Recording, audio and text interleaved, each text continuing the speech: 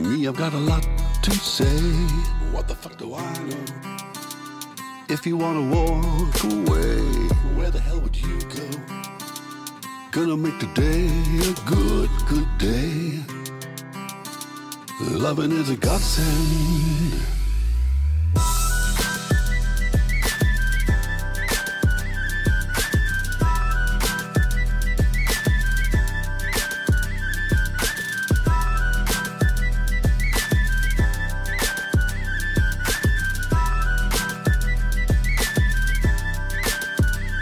Here we go again, my friend. Never thought it'd come to this, though. If the party ends, where the hell would we go? Can we get love to trend?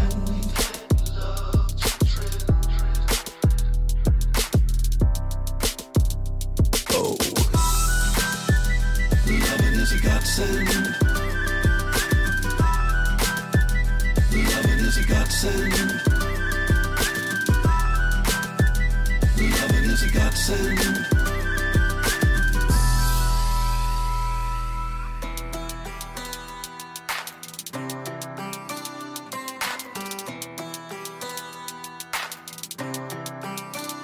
Me, I've got a lot to learn. What the fuck do I know? All those bridges I burned, where the hell would I go? When the cold wind blows, loving is a godsend.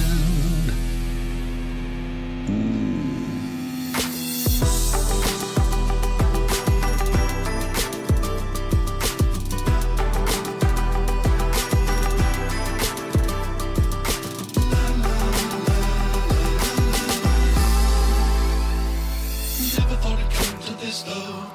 Never thought it'd come to this. Never thought it'd come to this, though. Never thought it'd come to this.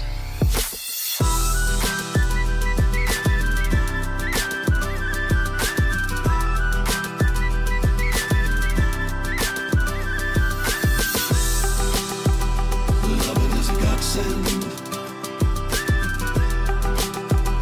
Loving is a godsend. Loving is a godsend.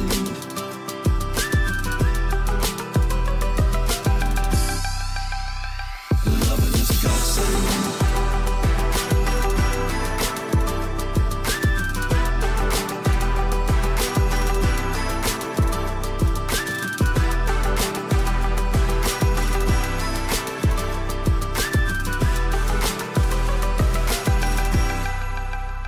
Loving is a godsend.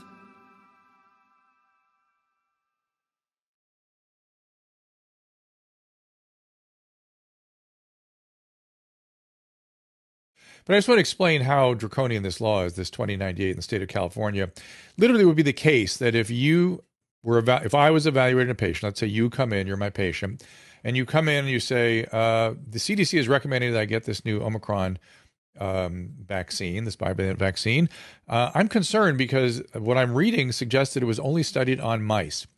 And if I say anything other than standard, what would it be? Standard empty slogans as specified by the academic and the bureaucratic structure, which would be, you're over 60 years old, it's recommended that you get this booster.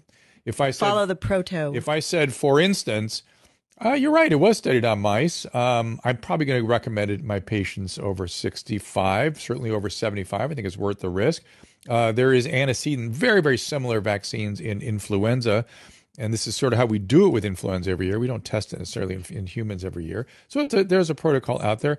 But if you were 30 years old, I would say, there was just a study that came out in circulation this week that suggested that in men under 40, the risk of myocarditis is 5 times higher from the Moderna vaccine than from COVID itself. Right there, that would qualify as misinformation, even though it's factually accurate. It's merely me discussing what's available in the medical literature with my patient. Let's say that patient was angry for some reason. That patient could make an anonymous complaint to the state. And he or she could go home and go, you know what, mom and dad and brother and sister, you guys, I'd like you to make the complaint too. Here's what my complaint is. Why don't you modify a little bit? I heard something you said in the public the other day I didn't like either. So add that to it. Each one of those complaints would be dealt with as though a police report had been filed for a criminal action. It will require a full response with citations and will take months and months and may require hiring an attorney for each case. That is what they are doing. It is absolutely out of control. Now, I'm sure they're going to say, oh, no, would never use it like that. Of course they don't intend it. That's how these laws have unintended effect. It will be absolutely chilling on the practice of medicine. It'll become almost impossible to practice medicine the way we are trained to, which is to use our objective reasoning, to share our ideas with our patients, and to come up with the best possible recommendation for that particular patient, for that particular circumstance.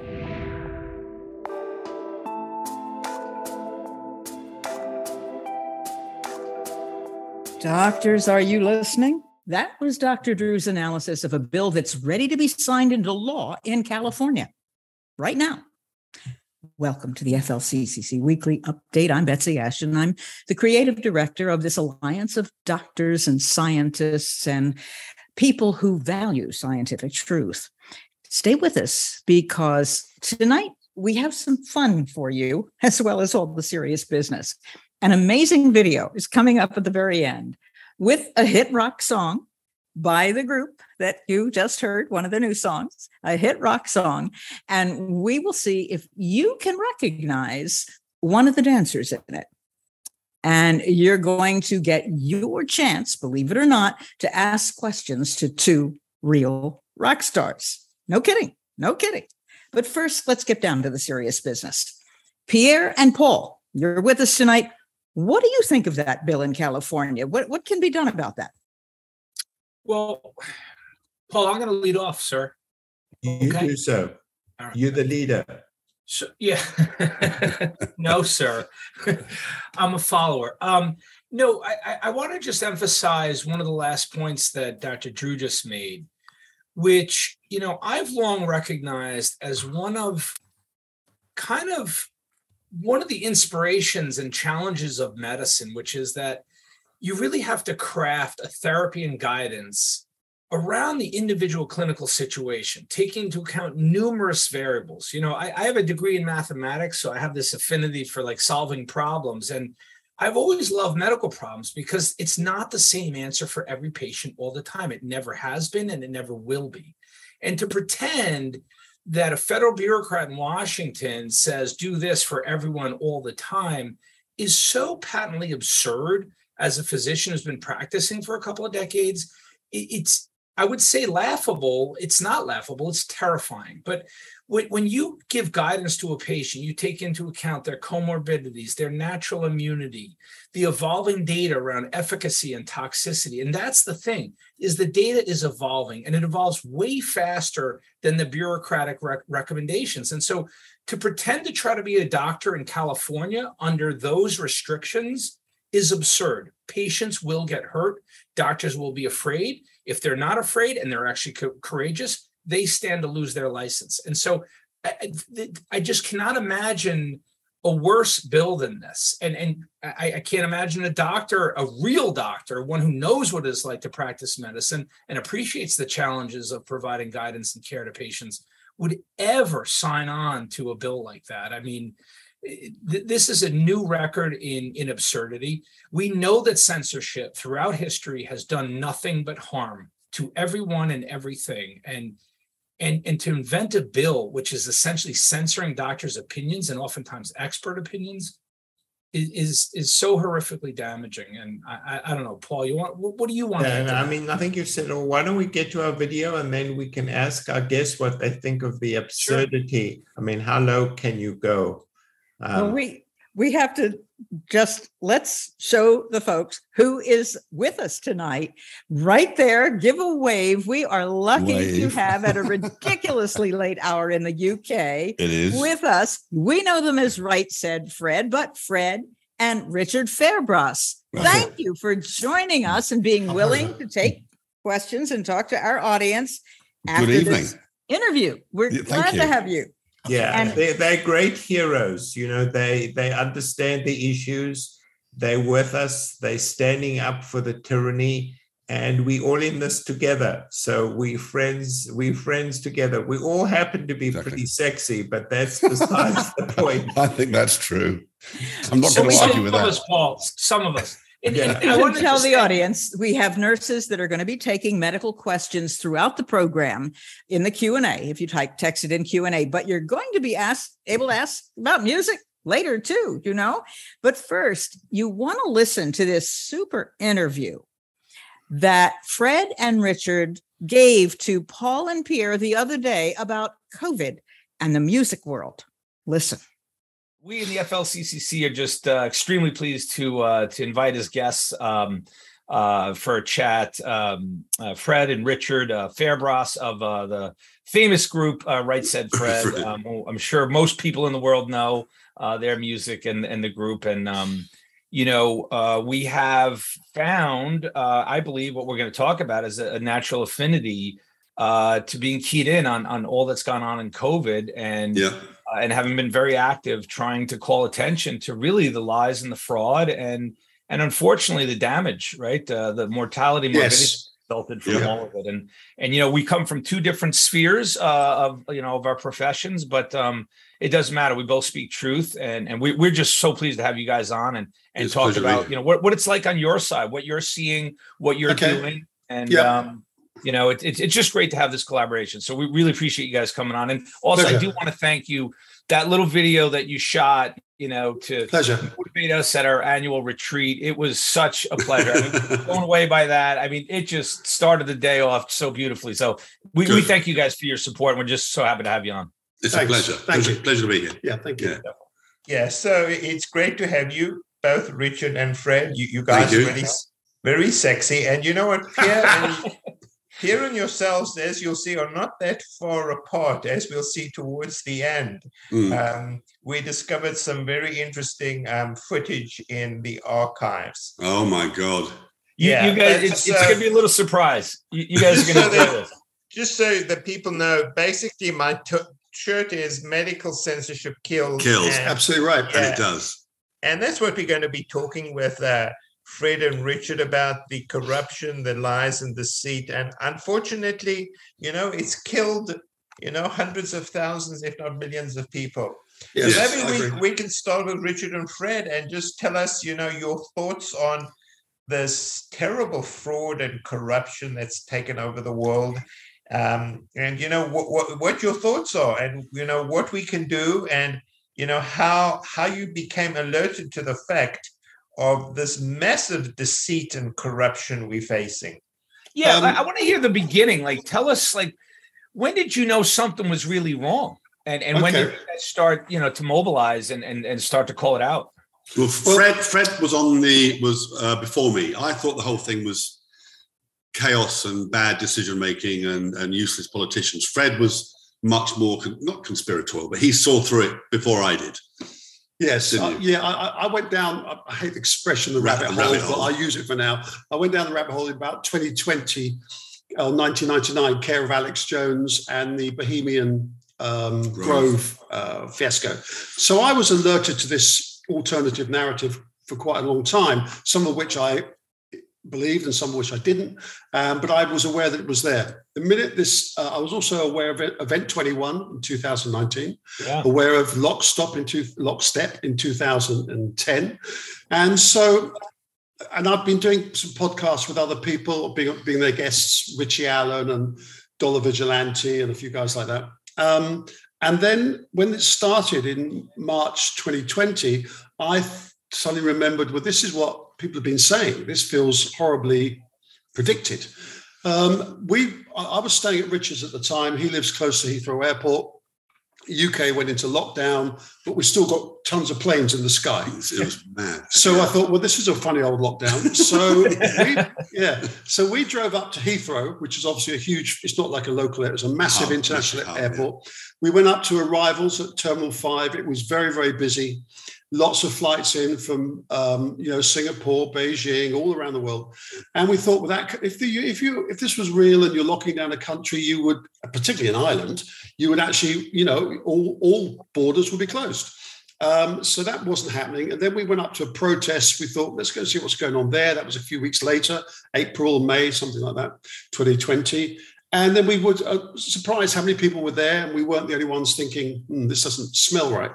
And for me, I think then for both of us, it felt horribly wrong when we suddenly felt it was just bullying. It wasn't look after your immune system. It wasn't take vitamin D. It wasn't get outside and exercise. It wasn't, stop smoking or something. No, it was all to do with. It was all to do with separation, division, coercion, mandates, and I just thought this isn't right. Also, the minute I heard several world leaders reiterate the Build Back Better thing in their speeches, as if somebody made a call and said, you can say what you like about, social care and the rest of it. As long as you get these three words in your speech, we're fine. And then you had the perennial idiot, Boris Johnson, talking about Build Back Better in a more feminine way. Whatever that means. And you know what I mean? What I thought was odd was 1 minute we are it's the same in America, I'm sure, encouraged to regard politicians as deeply suspicious people. It's not a good idea to trust them automatically. You have to keep your eyes open and retain a certain level of cynicism with every politician. Yep. And yet when it came to COVID, we were expected to treat them as the fountains of all truth. Yeah. That they were completely infallible. It's so strange. I could understand it. When you say that, it makes me think of I'm most of my life, I was a liberal. I literally read the New York Times every day, believed every word it said. I didn't really know about narratives, but you guys are talking, that synchronized messaging, I started to recognize it. You saw it, and now I can identify narratives. And I wish I didn't, because I'm seeing almost everything as a narrative now. But no, you're absolutely right. But that skepticism, just even towards politicians, to me, the most shocking was suddenly we were looking to CEOs of pharmaceutical companies as the fountain of wisdom and guidance. I was like, we're not supposed to trust pharmaceutical companies. Why are we suddenly looking to pharma to save us? And it's so strange. It was very, very strange. And there's a David Davis stood up in the House of Commons, and he asked Johnson when he was PM a question about vitamin D. And Johnson said, I think his response was something like, we're looking into it. But as Fred says, there was never any. It seemed to me an open goal for the opposition, particularly when we have same true as America, you have an issue with obesity, say. Yep. So this whole healthy lifestyle thing was a moment when any politician with a nose could have got into it and talked about reducing your smoking, reducing your drinking, looking after yourself, getting some exercise. But they didn't do that. No, they didn't do that. What they did was they did exactly what Fauci wanted them to, which is go straight to the pharmaceuticals, and go for the needle. That was the thing. I'm reading Robert Kennedy's The Truth About Anthony Fauci thing. Yeah. And what's interesting about that is the way this playbook was set up in the 80s with HIV. What we're watching now and have been watching is exactly the same. It's identical. I'll talk just a little medical aspect with the two similarities is that in the 1980s, when most of the people with AIDS were dying of a disease called back then it was called PCP pneumonia, and it actually looks very similar to the pulmonary phase of COVID. I mean, they're very, very similar appearing. That they got these ground glass opacities, and back then they knew that Bactrim and steroids were really effective at treating it, and yet there was there was almost resistance to that because they wanted to get some pharma drugs out there. And you saw the same, like you said, the same playbook here. And just if you guys know this, when the FLCCC started, we first only worked on a hospital protocol, and we knew steroids were critical and life-saving, and we were pushing for that. And you didn't see. It was almost being resisted, and so many people died just simply from lack of the correct treatments, which we knew what they were before they were recommended. But you're right, the playbook is the same, and the way the pharma and the agencies behaved, it's exactly the same. They want to preserve the market for their pricey pills and potions. Of course, exactly. That's right. And I my partner, who died about 12 years ago, was HIV. We were together for a long, long time, but he was HIV for most of that time. And when DDL came out and AZT came out and all that stuff, I remember how we felt about that. And we were convinced that the people behind those drugs were doing their level best to save lives. And it is actually really depressing now to read the truth that actually when Stuart was taking this stuff and DDL came in, it was a sort of thick, salty water that he had to drink. It wasn't doing anything. And the people who were providing this stuff and selling it to us knew that it wouldn't do anything. And so I'm much more resentful now than I ever was before, because I think back to the way Stuart felt and looking to these drugs as a kind of, as a hopeful, like a light at the end of the tunnel. The truth was the people pushing it knew that it wasn't. And that is, it's a very, very dispiriting realization.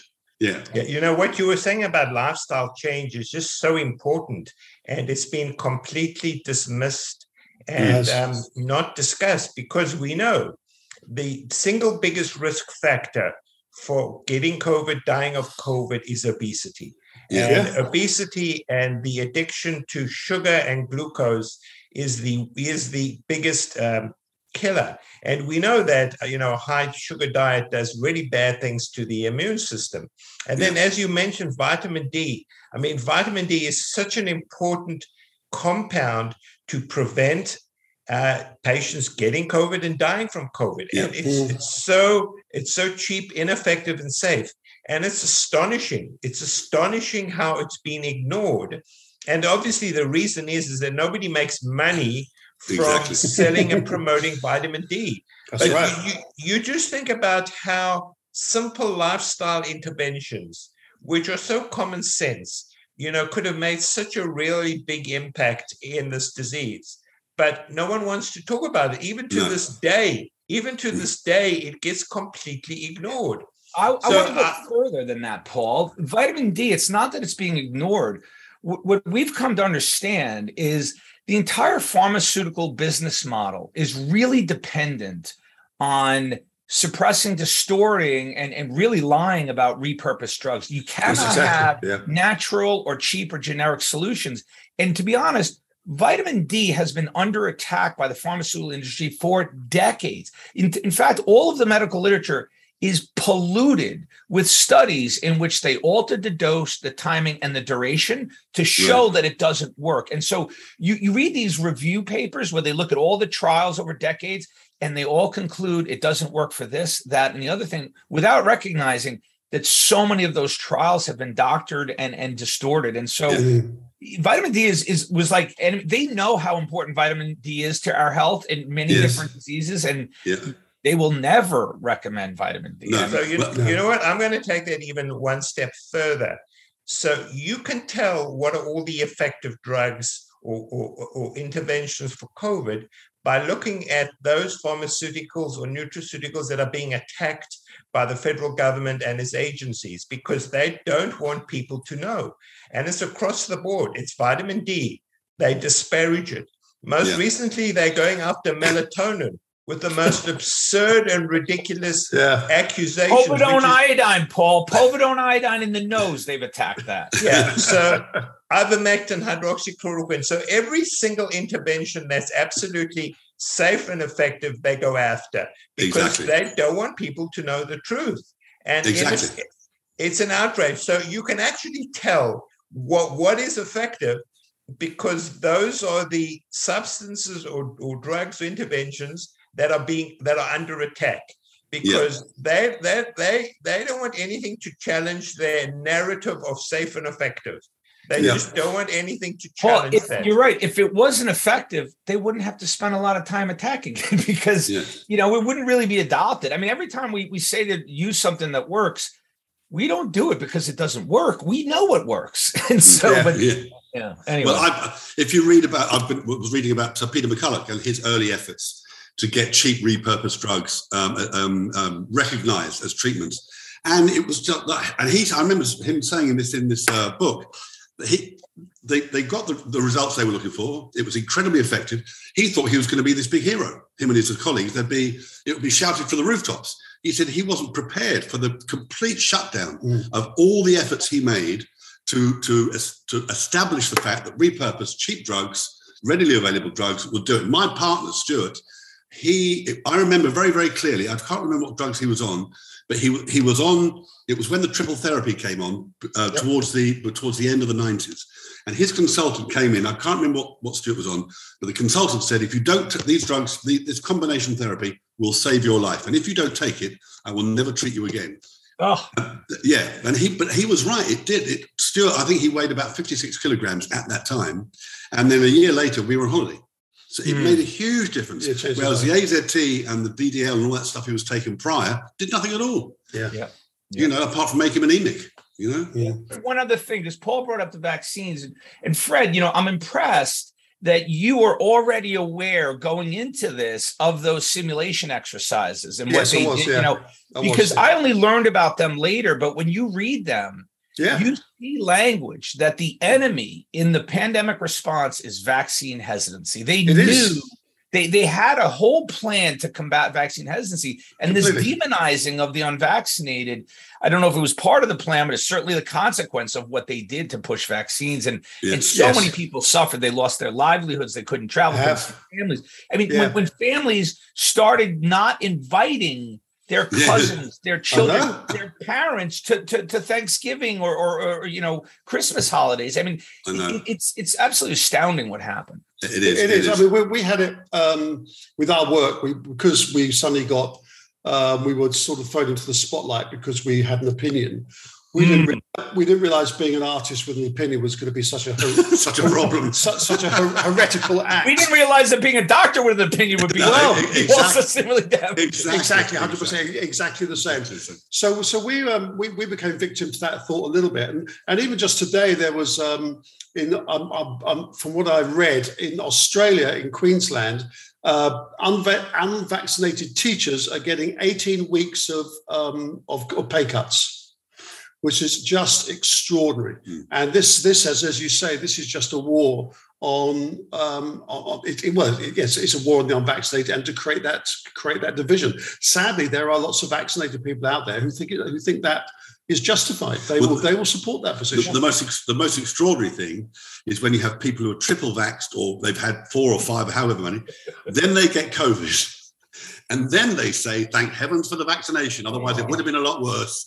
It's like, I mean, that, by the way, Richard, that is synchronized. I saw on Twitter, someone put up like a graph of the tweets of like 16 major public figures who had been, you know, quadruple boosted, got COVID. Every single one of them had the same sentence. Thank God I'm back. Because it's so mild. It's absolutely shocking. I couldn't. I find it. I think for a lot of people, there's a neighbor of ours who's a really sweet guy, and he's had the booster, you know, two vaccines and 3 vaccines really, and he's beginning to wake up and smell the coffee, but he still can't quite bring himself to believe that the government don't care about him.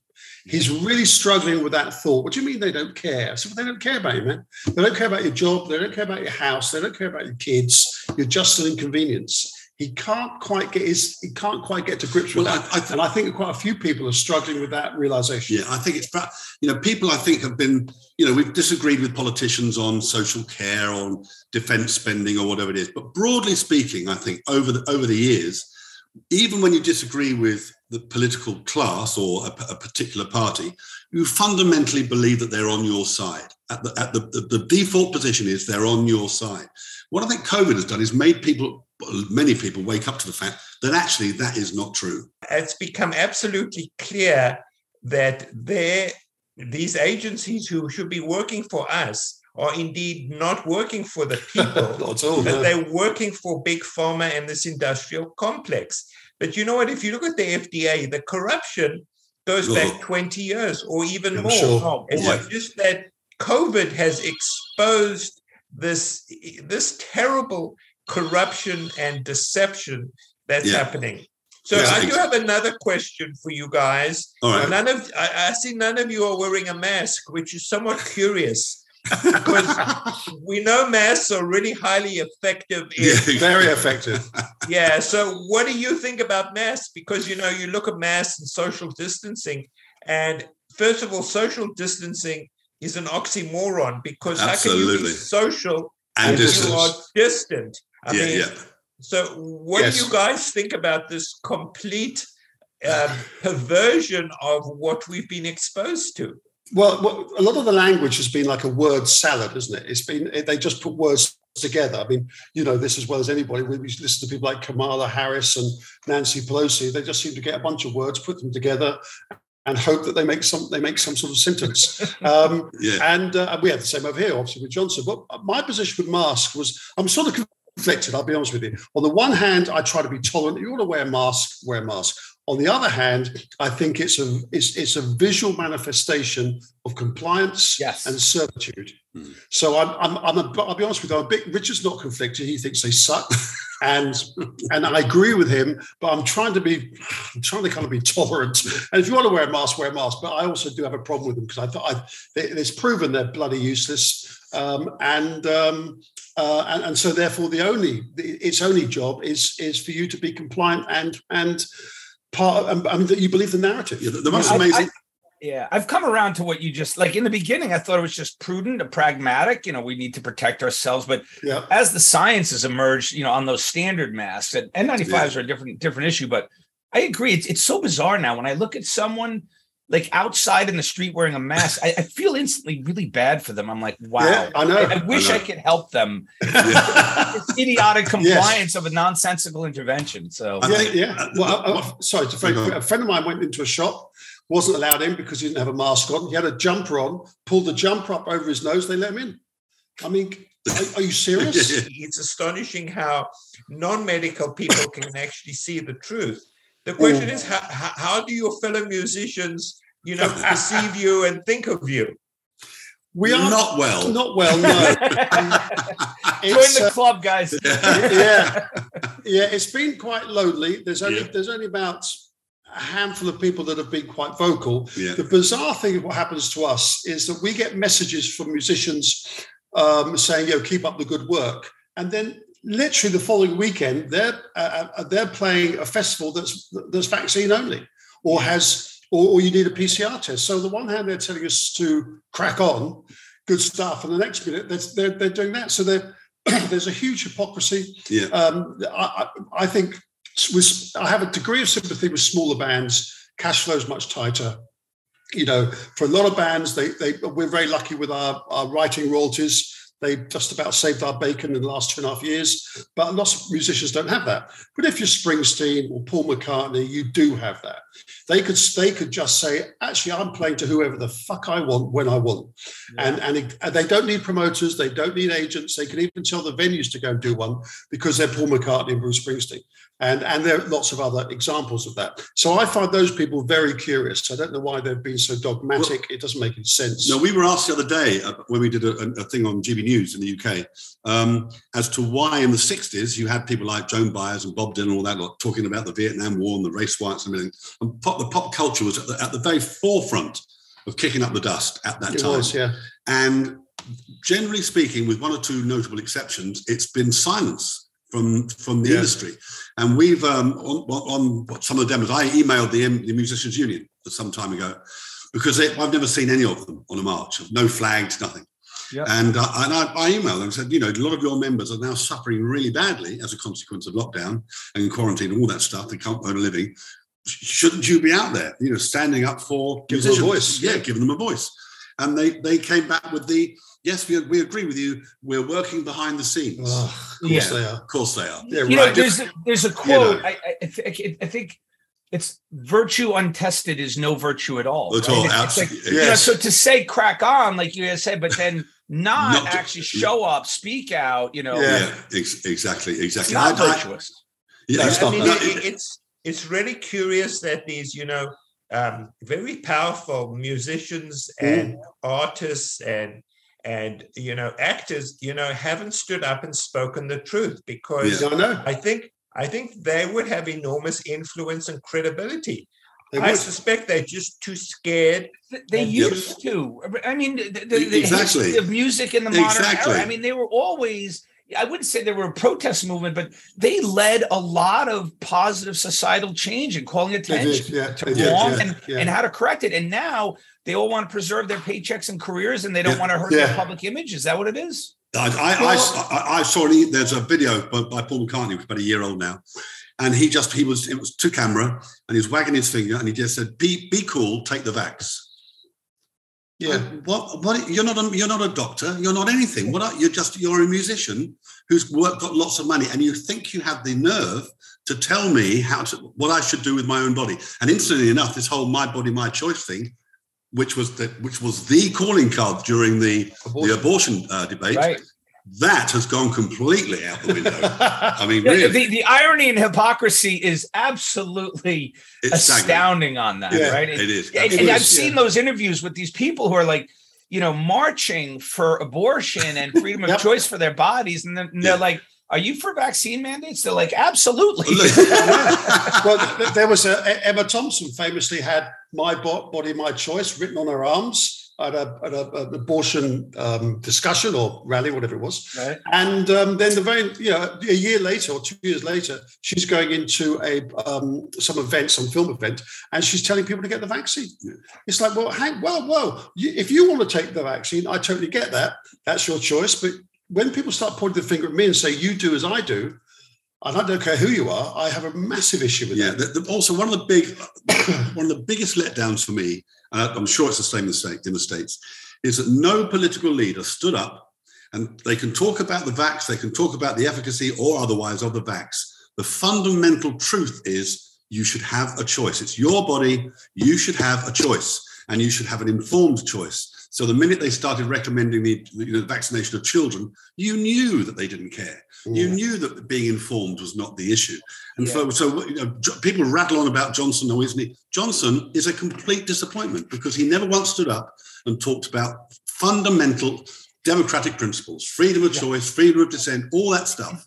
And in our country as well, I would call out Senator Johnson for being the one federal legislator, a senator here who really started to call attention to how this was going wrong from very early on. When I gave my test, I testified twice in his hearings, one on the need for corticosteroids and then, the one on ivermectin. And, when he called me in like early April of 2020, and he asked me, because he'd heard about the FLCCC, and he called me only because I was from Wisconsin. Otherwise, I'm sure he would have called Paul.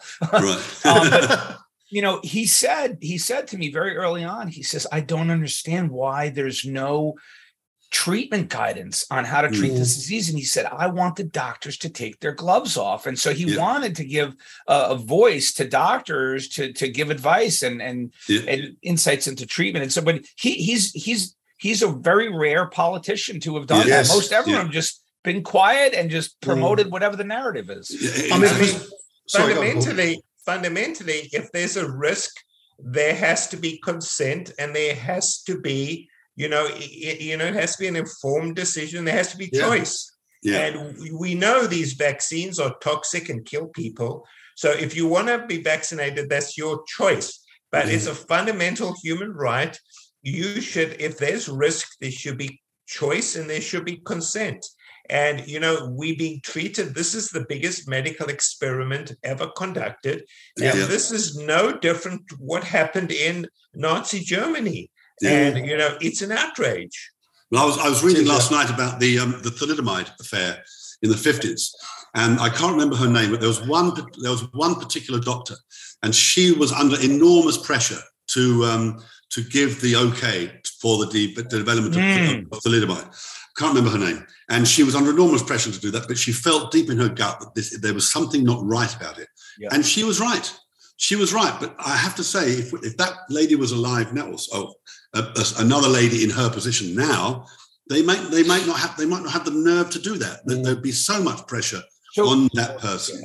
I mean, Richard, when you look at, I don't know if you guys follow this deeply, but when you look at the recent vote that came before two committees, one at the FDA, one the CDC, for toddlers, and if you actually look at the data for the vaccine efficacy and safety for toddlers, it's astounding. There's nothing. There's nothing there. Yet unanimous, like 22-0 and 21-0.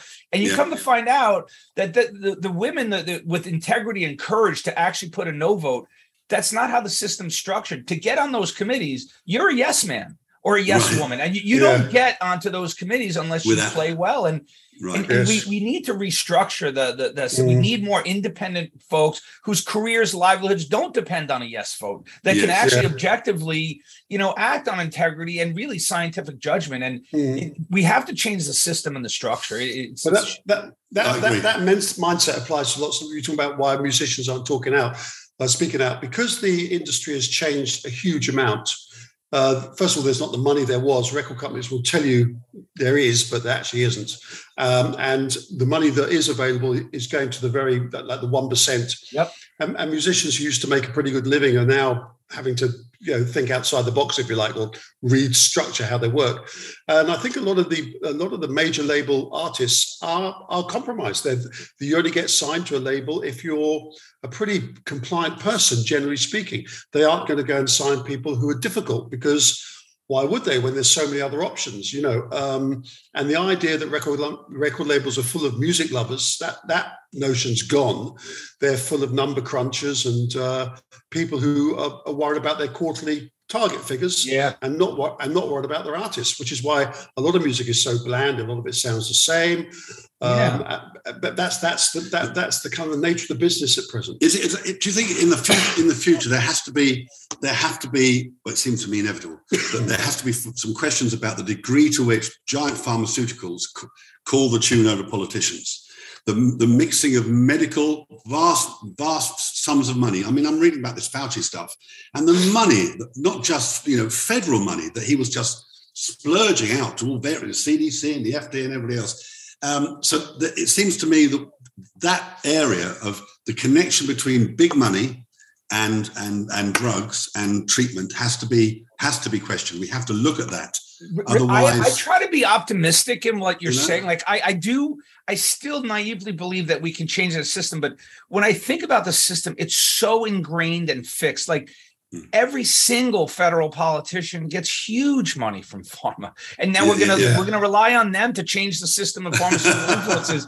It's where do you start? I mean, you have to drop a bomb and then build a new house. I don't know how to. It's just no. You're absolutely right, though. You're absolutely right, Pierre. So I'm reading Marcia Engel's book, and a really fascinating fact that in the Fortune 500 companies, the top 10 pharmaceutical companies had greater profit, the 10, than the 490 other Fortune 500 companies. That is how much money these corrupt pharmaceutical companies make. They have such enormous money. They have such enormous power. And really, they control politicians. They control the narrative and the press. Richard and Fred, can I ask you how you found out about the FLCCC? Oh, yeah. FLCCC, please correct me if I'm wrong. I was alert. I came across it through Tess Laurie. Oh, you know Tess?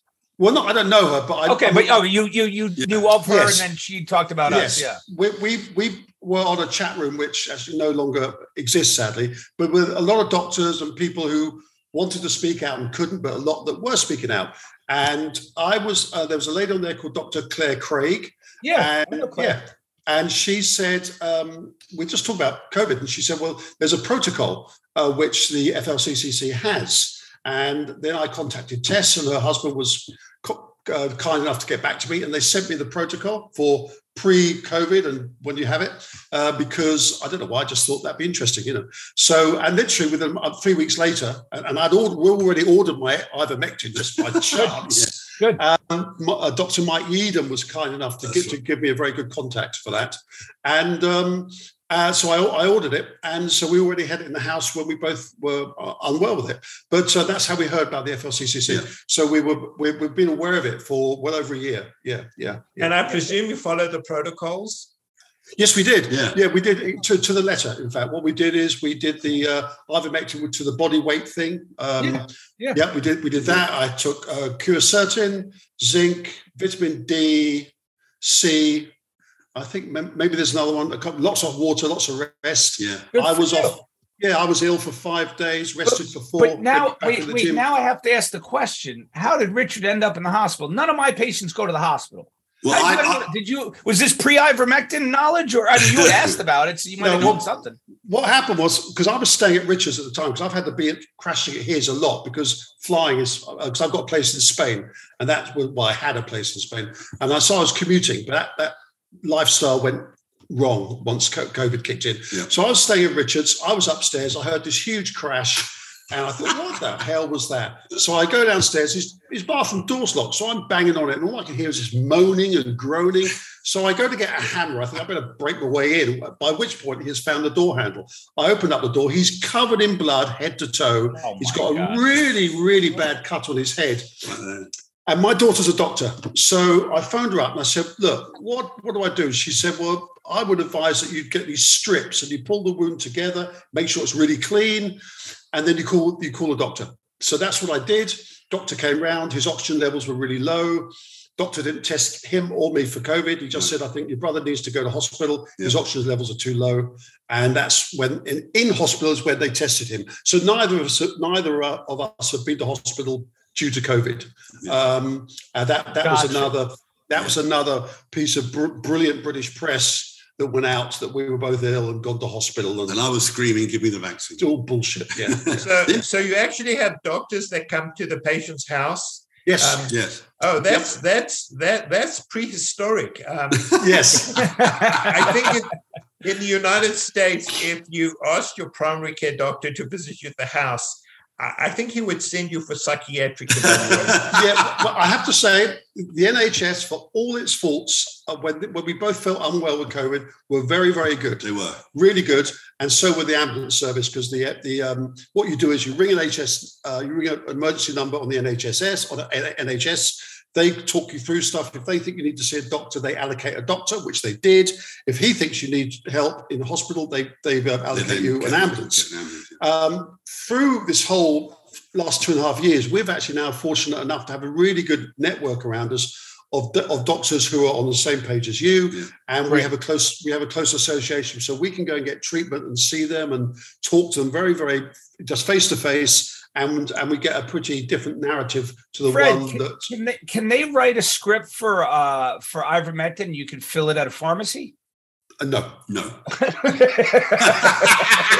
I didn't think so. As far as I understand, ivermectin's been banned in the United Kingdom. It's considered an illicit drug that's not for human consumption. I think it's easier to get heroin in the UK than it is to get ivermectin. Yeah. You know, it's been a pleasure talking with you guys. Thank you. You too. You know, thanks for having us. Very interesting. You know, it's so refreshing to speak to people that are actually informed, that are care, that have a passion, because, you know, we're talking about humanity here. Yes, you are. We are. I agree with you. You know, the human suffering through this has been at an astronomical level, and it seems that most people just don't care. And so, it's really good to engage in, you know, and it seems like non-medical people get it. Yeah. Yes.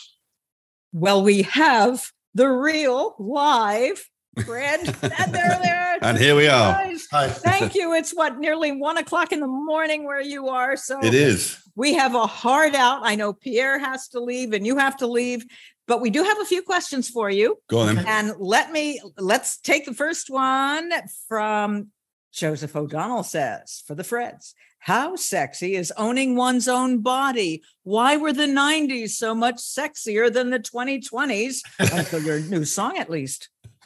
That's a good question. Well, there seemed to be more, more freedom, if you like, more freedom of thought and movement. People tended to be a little bit more tolerant. That's how it felt to me at the time. The 80s were very hedonistic. That was our experience with the 80s. The 90s calmed down a bit, but still felt very free. And to be honest with you, we got into training in the 80s. I found it quite an addictive thing going to the gym. I have depression, so I go to the gym. Really helped. That and magnesium really helped my depression.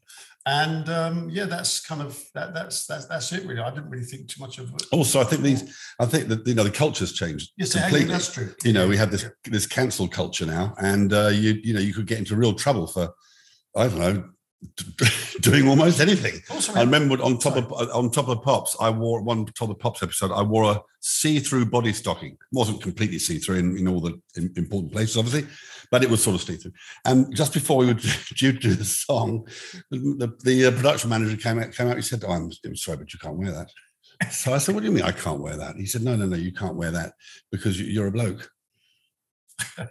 Why can't I wear that? Because I'm a bloke. He spotted you were a bloke. He spotted I was a bloke. Yeah. So a woman can go on, Madonna could go on and wear whatever she wants. But at that time, and I'm guessing it's probably even worse now, I think it's a lot more conservative. I think we live in very conservative times. Also, just like I say, I think the selfie culture has made people much more given them self-importance. They're more aware of themselves and the space around them.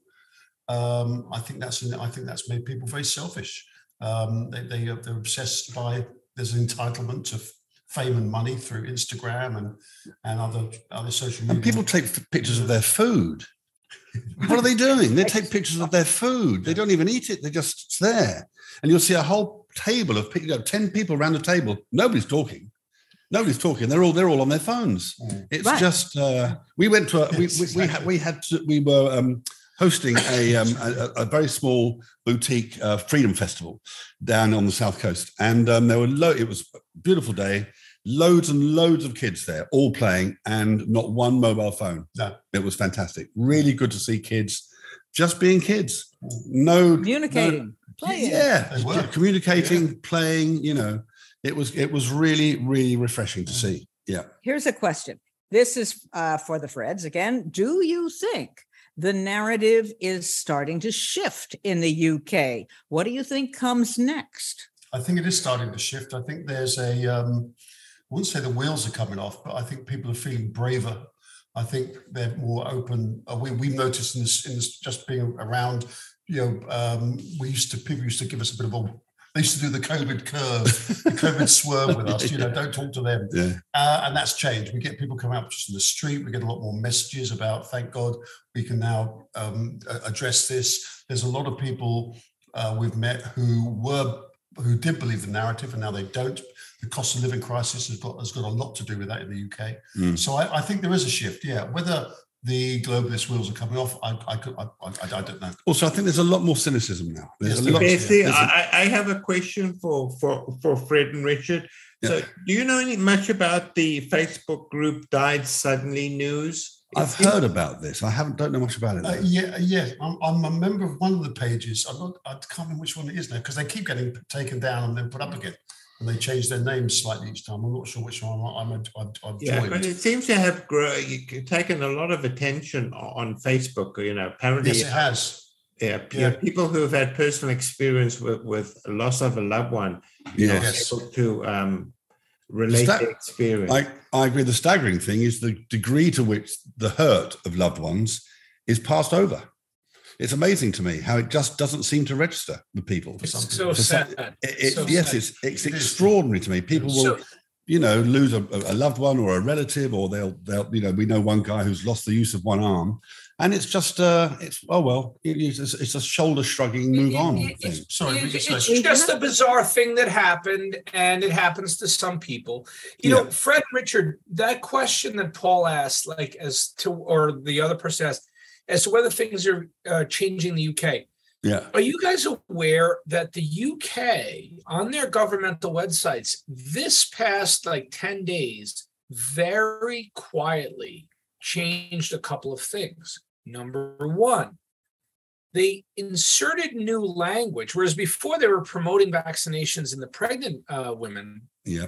Now their official statement, quietly, no fanfare, no media, says, we do not have safety data on pregnancy, which implies they don't recommend it. And then they went even further. This week, they updated their guidance. They said they are no longer offering the program of vaccination to 5 to 11-year-olds. These, to me, are monumental shifts. They're occurring under the table. Yes. Has that been talked about in the UK, in the press, or the media? Has anyone noticed or brought that to attention? It's not a big deal in the press. No, it shouldn't be the way, but I rely on a lot of social media to get links to different conversations. And There was one today, which is on the government website. It talks about Agenda 2030 and its relationship with World Economic Forum. It's got it on the government website. It's extraordinary. The British government welcomes with open arms the World Economic Forum. I mean, and we still have daytime presenters on TV and radio saying the World Economic Forum is a conspiracy theory. It's extraordinary. We do have one or two journalists over here who have been. Alison Pearson in the Telegraph has been poking the bear a little bit, but generally speaking, the media has been extraordinarily compliant. It really has. There's a new TV station started, I think, about 12 months ago called GB News. And they are giving license to some of their presenters to be fairly confrontational to the narrative. Yeah, they are. There's Mark Stein, Mark Dolan, Dan Wooden. They're being given quite a lot of freedom to speak, which I think is a good thing. Yeah, exactly. We have a very good question here from Carla Carpenter, who says, we know musicians and celebrities have huge social sway. Are there any musicians organizing to support spike injured patients, like a Farm Aid type event? No, not that I know of. Yes, it is a good idea. I mean, we're actually in conversation. How about the four of us do it, Fred? Well, there's an actor called John Bowe, and he has I know John. Yeah, he's reached out. He's excellent. Yes, he is excellent, and has a vaccine injury page. Yep. But the thing is I mean, what gets me, it's like an awareness thing. If we didn't have social media as we do, can you imagine what we wouldn't know? Yeah. Can you imagine? I mean, if we'd had social media in 1914, what do you reckon the take-up would have been in the trenches? Not that much. Richard, what you just said is so important, because as much as we have fought against the censorship and the restrictions on social media, it's so vast and diverse and global. If you're looking critically, you find really important data that we would never have been able to come upon. And so it really has been a double-edged sword. I don't know which side of the sword has been worse, but I totally agree with you.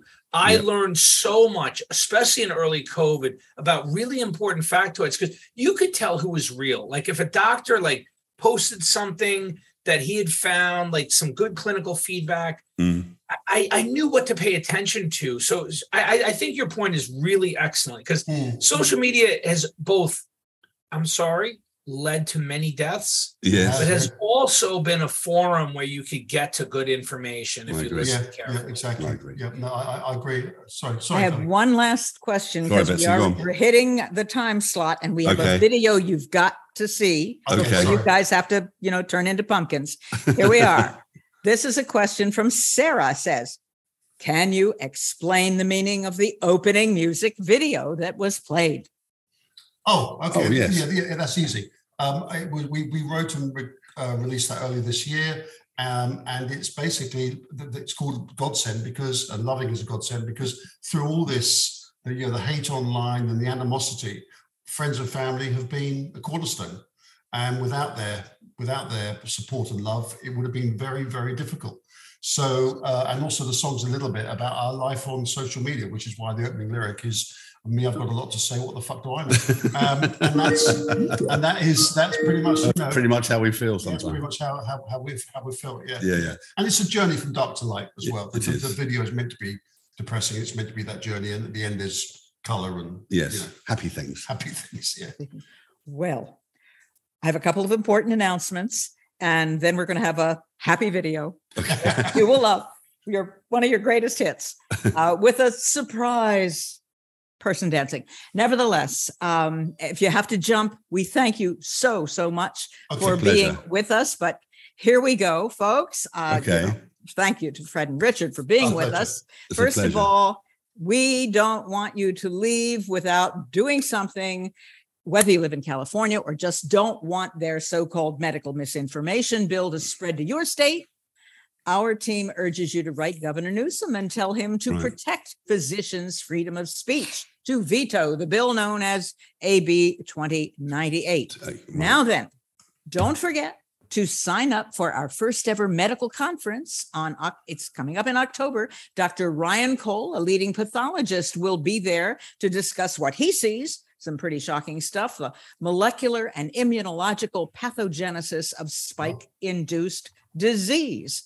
And also now, folks, if you're planning to attend, note the deadline to reserve a room in the FLCCC discounted room block at the Grayford Palms Resort and Convention Center is next Friday, September 16th. After that, the discount no longer will be in effect, and there may be no rooms available. So you better do what you have to do and get on with it. Now then, another doctor who's going to be at that conference will be our own wonderful Dr. Bean, who has a new long story short podcast coming up Friday on how to maximize autophagy. You can catch that at flccc.net/Dr. Bean. Now, we just want to make a quick thank you to our wonderful nurses who have been answering your questions all throughout the program. We have Christina Moros and Scott Rogers and Pamela Burnham, who volunteered their time to answer your questions here throughout the program. I don't know if we have a spotlight on them to at least give a wave. Great people, wonderful, talented people. And finally, we thank all of you who help us every day with your donations. As we have said before, we can't do this without you. And that's the truth.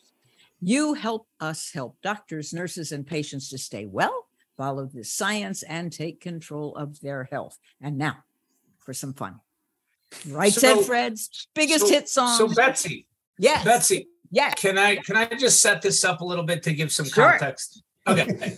So without stealing the thunder and the fun and the surprise, what you all are about to see is a music video by a long beloved musical group, which will be interrupted with clips of someone who shall remain unnamed for now, who is also dancing. And I will tell you, those clips of that person dancing comes from their own music video they made to the same song. And that music video was shot because that person, again, who shall remain unnamed, received a gift of designer clothes that he was never going to wear in any circumstance.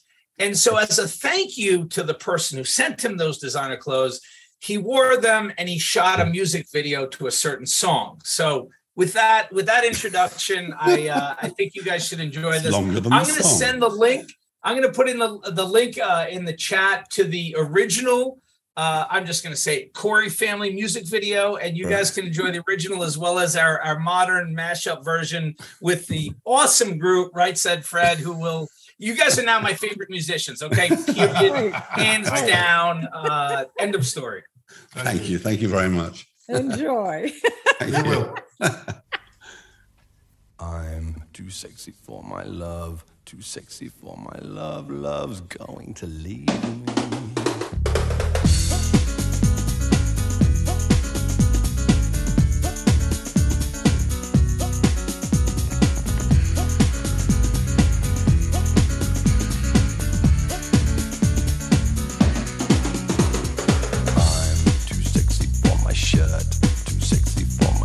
So sexy it hurts, and I am too sexy for Milan, too sexy for Milan, New York and Japan.